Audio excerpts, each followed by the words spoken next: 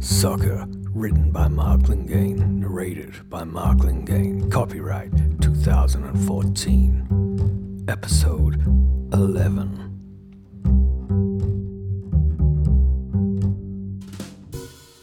I had sat back against a brick wall of one of the liquor shops directly underneath a lamp and had nursed my head until there was some life back on the streets. I wondered if Phoenix had a twin brother. The records bank wouldn't be open for hours. I'd have to wait and check on his family. The line of hookers kept haunting me, some scented a lace network of trouble or a nest. The word triggered a recollection. I glanced at my watch. The government wouldn't be awake for hours, but nosy neighbors might. I hitched down to Templeton on the night 35. I was relieved that this one had a guard, a solid fat man with a face full of scars. He filled me with a sense of security, although he said nothing and stared at me, his eyes full of hatred and suspicion. Still made me feel safe, though. I wandered down Templeton, counting off the numbers as the early morning sun blinked above the horizon. It felt lonely without Jamoke Man with his magnetic smile and entertaining dialogue tagging along. The Joe would have been a welcome jumpstart juice as my eyes began to feel the weight of a painful night in the deprivation of a decent slumber. The sun crested above the westland scarp, pouring the daylight over the land like a golden syrup and molasses in a billion-year-old death match. The places around looked like they were in lockdown. Night was not your friend around here, often bringing unwanted intrusion if you weren't sufficiently steeled against onslaught. One old place looking the worst part of 200 years old was set back against the blacktop, allowing the occupant currently sweeping his yard a mean strip of green where he could place himself in leer and be abusive at the passing trade. I stopped and lifted my hat to him. He wore nothing but a baggy set of old-timer pants with braces and a singlet that did spare time as a tablecloth and napkin. His wild gray hair matched his eyes. He chewed his upper lip as I approached him. "You were here before, wasn't ya? Yesterday, you and that darky." He spat on the ground. I ignored his slur, putting it down to the influence of a bygone age and an enfeebled mind born of ignorance. "You know anything on 667? I nodded over toward the pile of rubble. He gave me a suspicious once-over with his withered eye.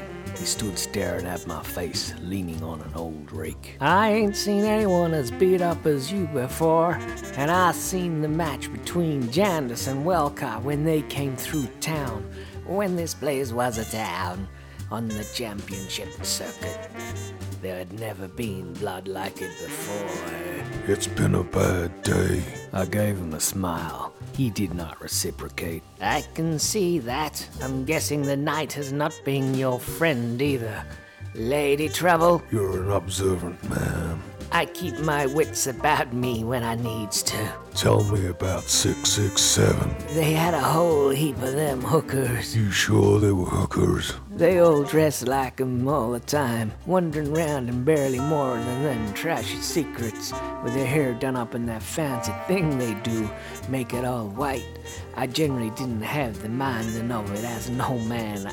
I don't get much in that way of silky smooth skin. I ain't got long left on this planet, so I guess what pleasures I can." You take any pictures? He let out a low laugh and shook his finger at me. There was a faint glint in his eyes. I'm guessing that meant he had a whole album full of them, but was never ever gonna let them out of his grubby little hands. What about the explosion? It was a loud bang which rattled my windows, but they was built in a time when things was built rather than prefabricated. Then there was like this sucking sound. A few moments after that, them police was all over the place with them sirens and trucks and them big sniffer dogs. A few moments? Yeah, it was real quick, unusual. When I call them, they take hours to get here if they bother to turn up at all. What do they do? The old-timer stared at me before unloading a mouthful of phlegm onto his sorry excuse of a yard. Kicked around the rubble, looking for survivors, finding witnesses. They try to catch the landlord, him being the only survivor, but he ran away. They never catch him. He runs like the wind. Who's he? I don't know his name. The old man's eyes flickered around until he pitched his balls over the fence into Crazy Town. He was cursed. He rumbled. Something was up with him, like the devil. I watched him as I grew. Man and boy, I've lived in this house. He was always the landlord of that house, and he never aged a day.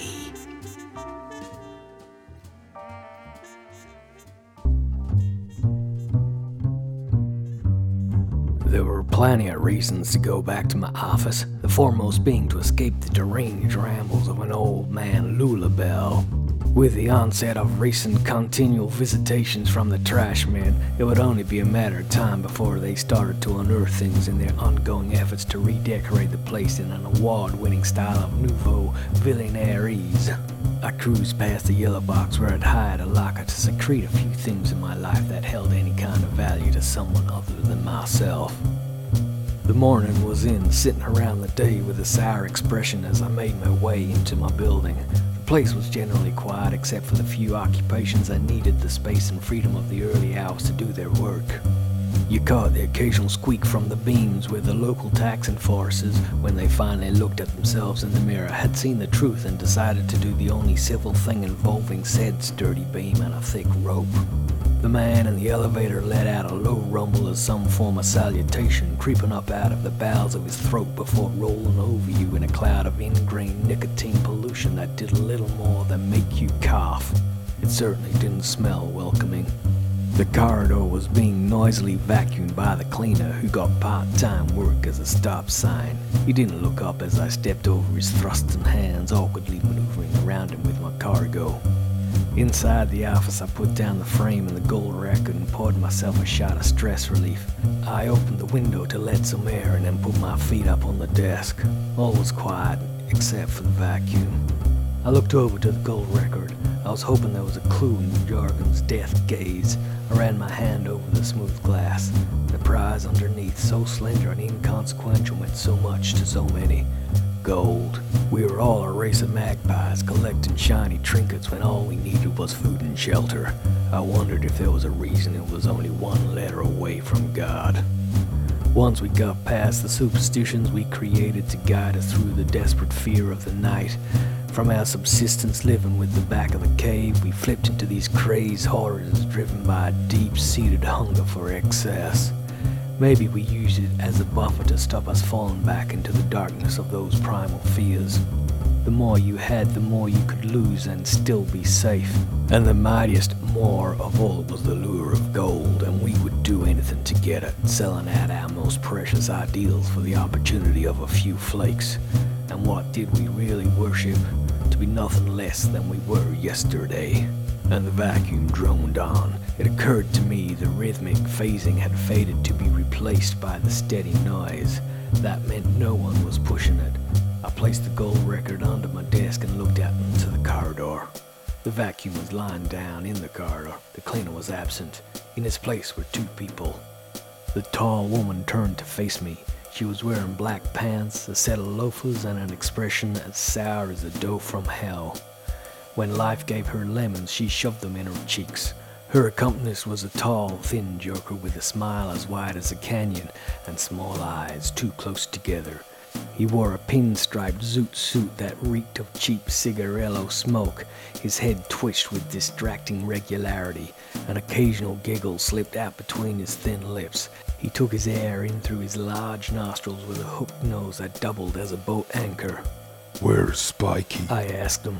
They looked at each other. Eventually the woman spoke, lifting her nose and closing her eyes.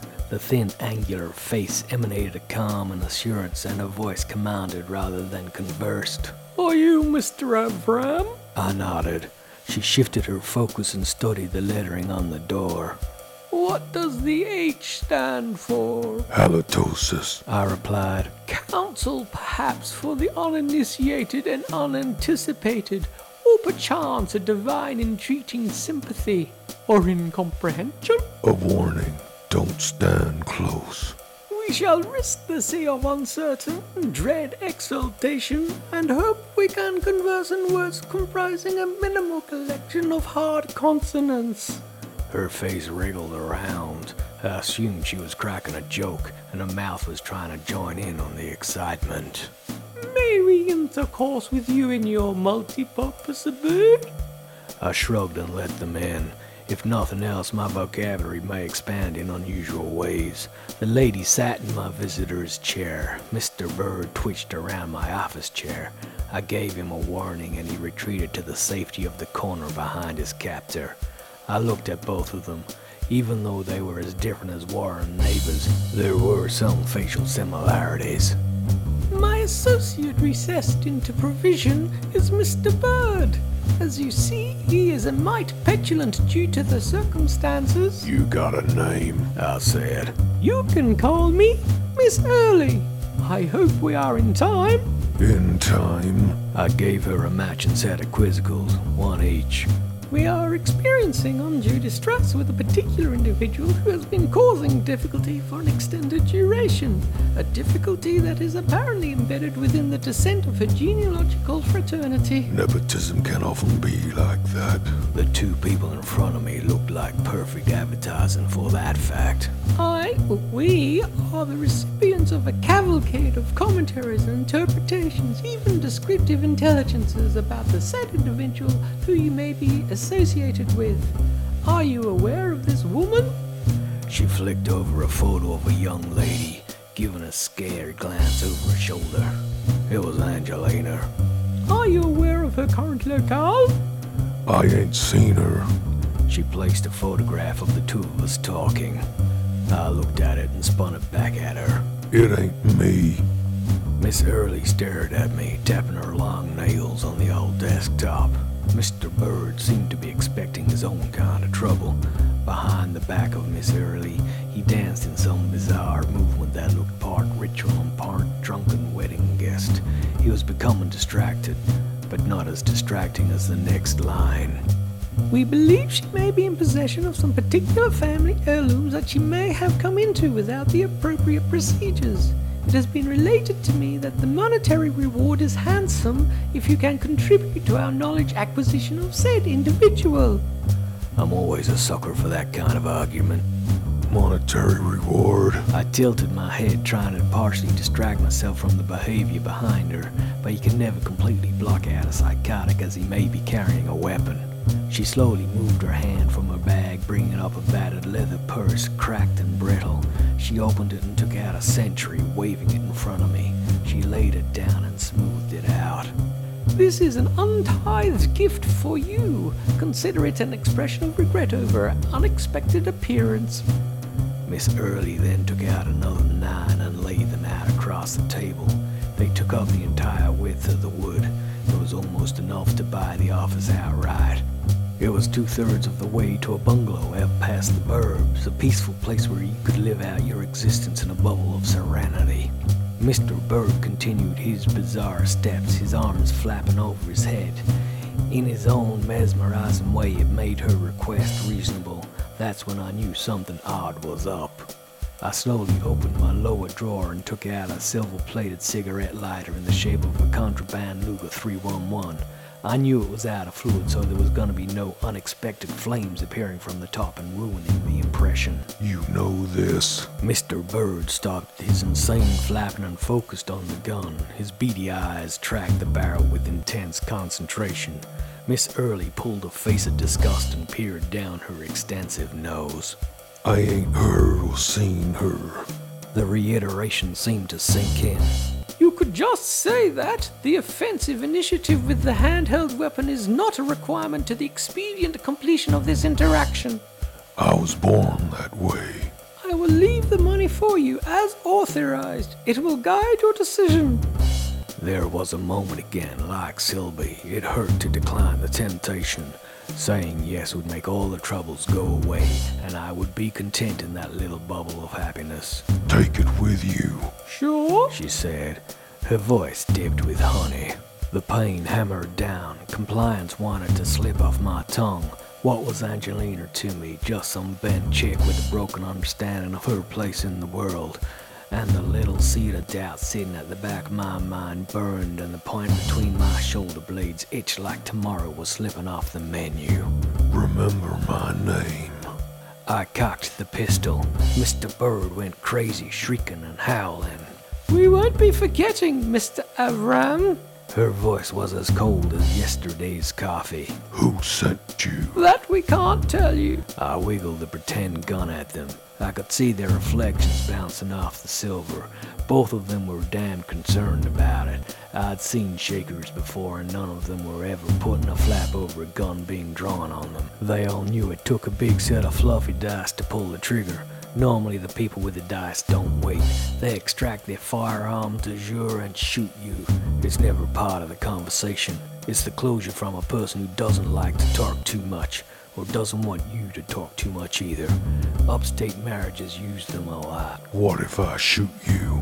Then we definitely won't tell you. I didn't say both of you. There was a moment of unfriendly silence in the room. I didn't like it, and it wasn't welcome. I put the gun down. Tell me or go. Will you take the case? She is not the person she is telling you she is. Look into her past. You might be surprised with what you find. Mr. Bird let out a high-pitched squeal that upset everyone in the room, including himself. Mrs. Early gave him a sharp look. You might be interested to know most people around you are not who they appear to be. She paused, momentarily lost in thought.